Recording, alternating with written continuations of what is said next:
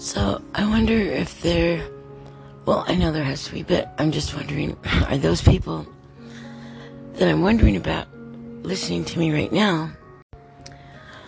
I'm wondering, are there any people out there that are thinking about having a baby? You're thinking about getting pregnant, or you're just barely pregnant, or you're about to give birth. I was wondering if you could just set all of your principles aside, all of your ancestral beliefs, all of your religious backgrounds and teachings from your parents, and all of the addictions and bad habits and the atrocities that have happened to you. I was wondering, can we just set that down for 1 second while you listen to this podcast?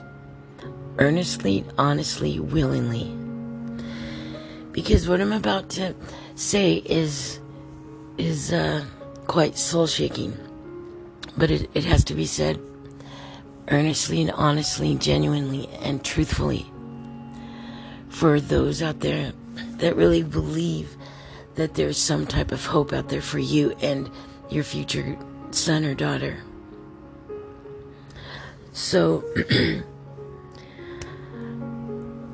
when we set these egotistical things aside for a second, I was wondering, when you go have your child,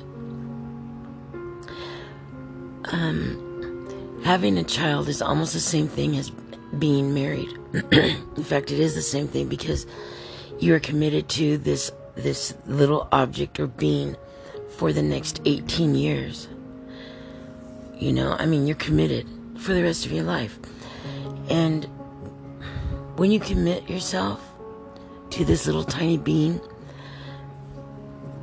try to remember that when they mess up in life, that it's called unconditional love and forgiveness for that child. That's what you would have wanted from your spouse or your boyfriend or girlfriend that didn't stay with you, right? You want that unconditional forgiveness. People tend to think that just because they bear a child, that it's okay to smash down and hammer it into them the way they want them to be. And that's the problem that we have in society, is that these overbearing and over-domineering parents of ours think that it's their way or no way. And I'm just asking that when the first time you have some heavy situation come up with your son or daughter, someone comes up to you and says, "Mom, I'm pregnant," or "Mom, I tried methamphetamine," or "Mom, I got stoned," or "I got drunk." I'm asking that even though you got in trouble for it, or even though you had to hide that from your parents, what's the one thing that would have made your life and dream come true at that age? If you had come to your parents, what's one thing that you would have wished and hoped and always honored and respected your parents for, or your parent, or your caretaker, or your adoptive parents? What's the one thing?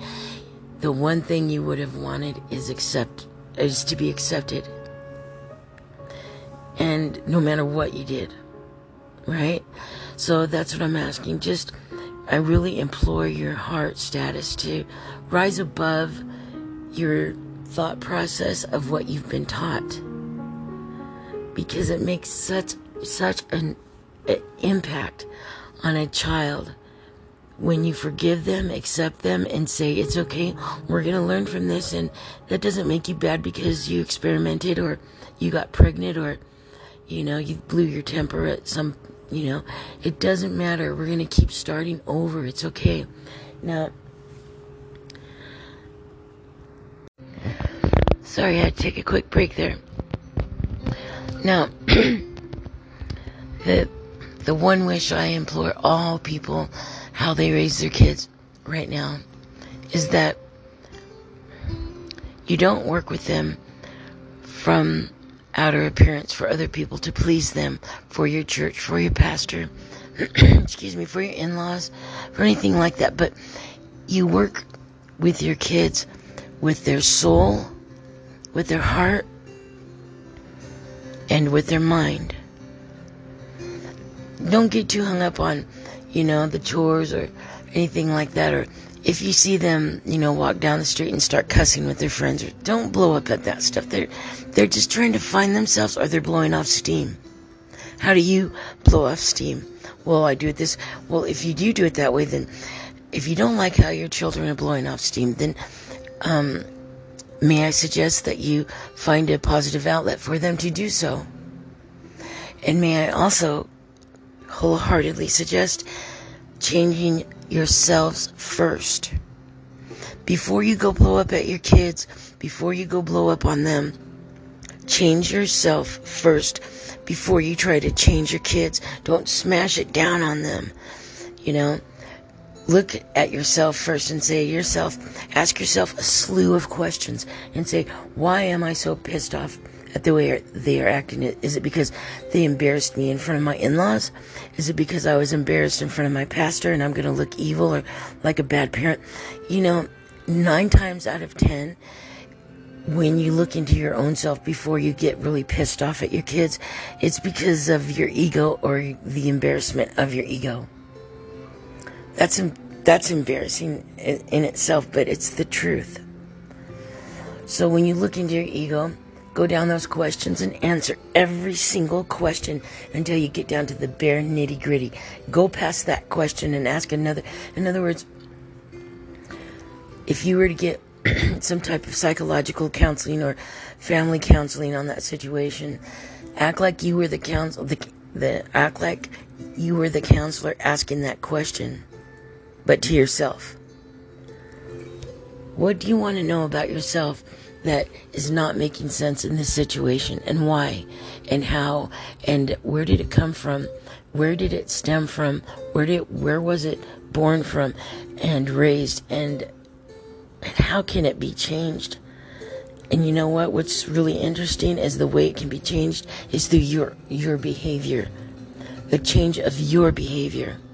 Not your kids, but you.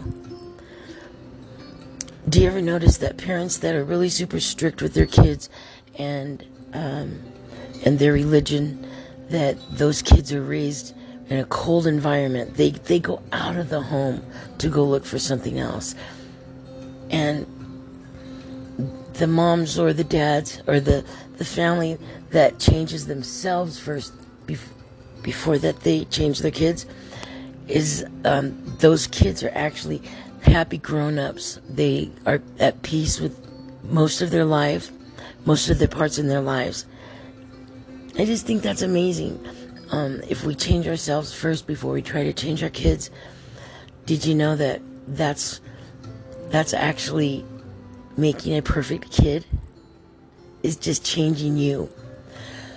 And it's so hard sometimes because when you've been raised in a really strict environment with religious upbringing,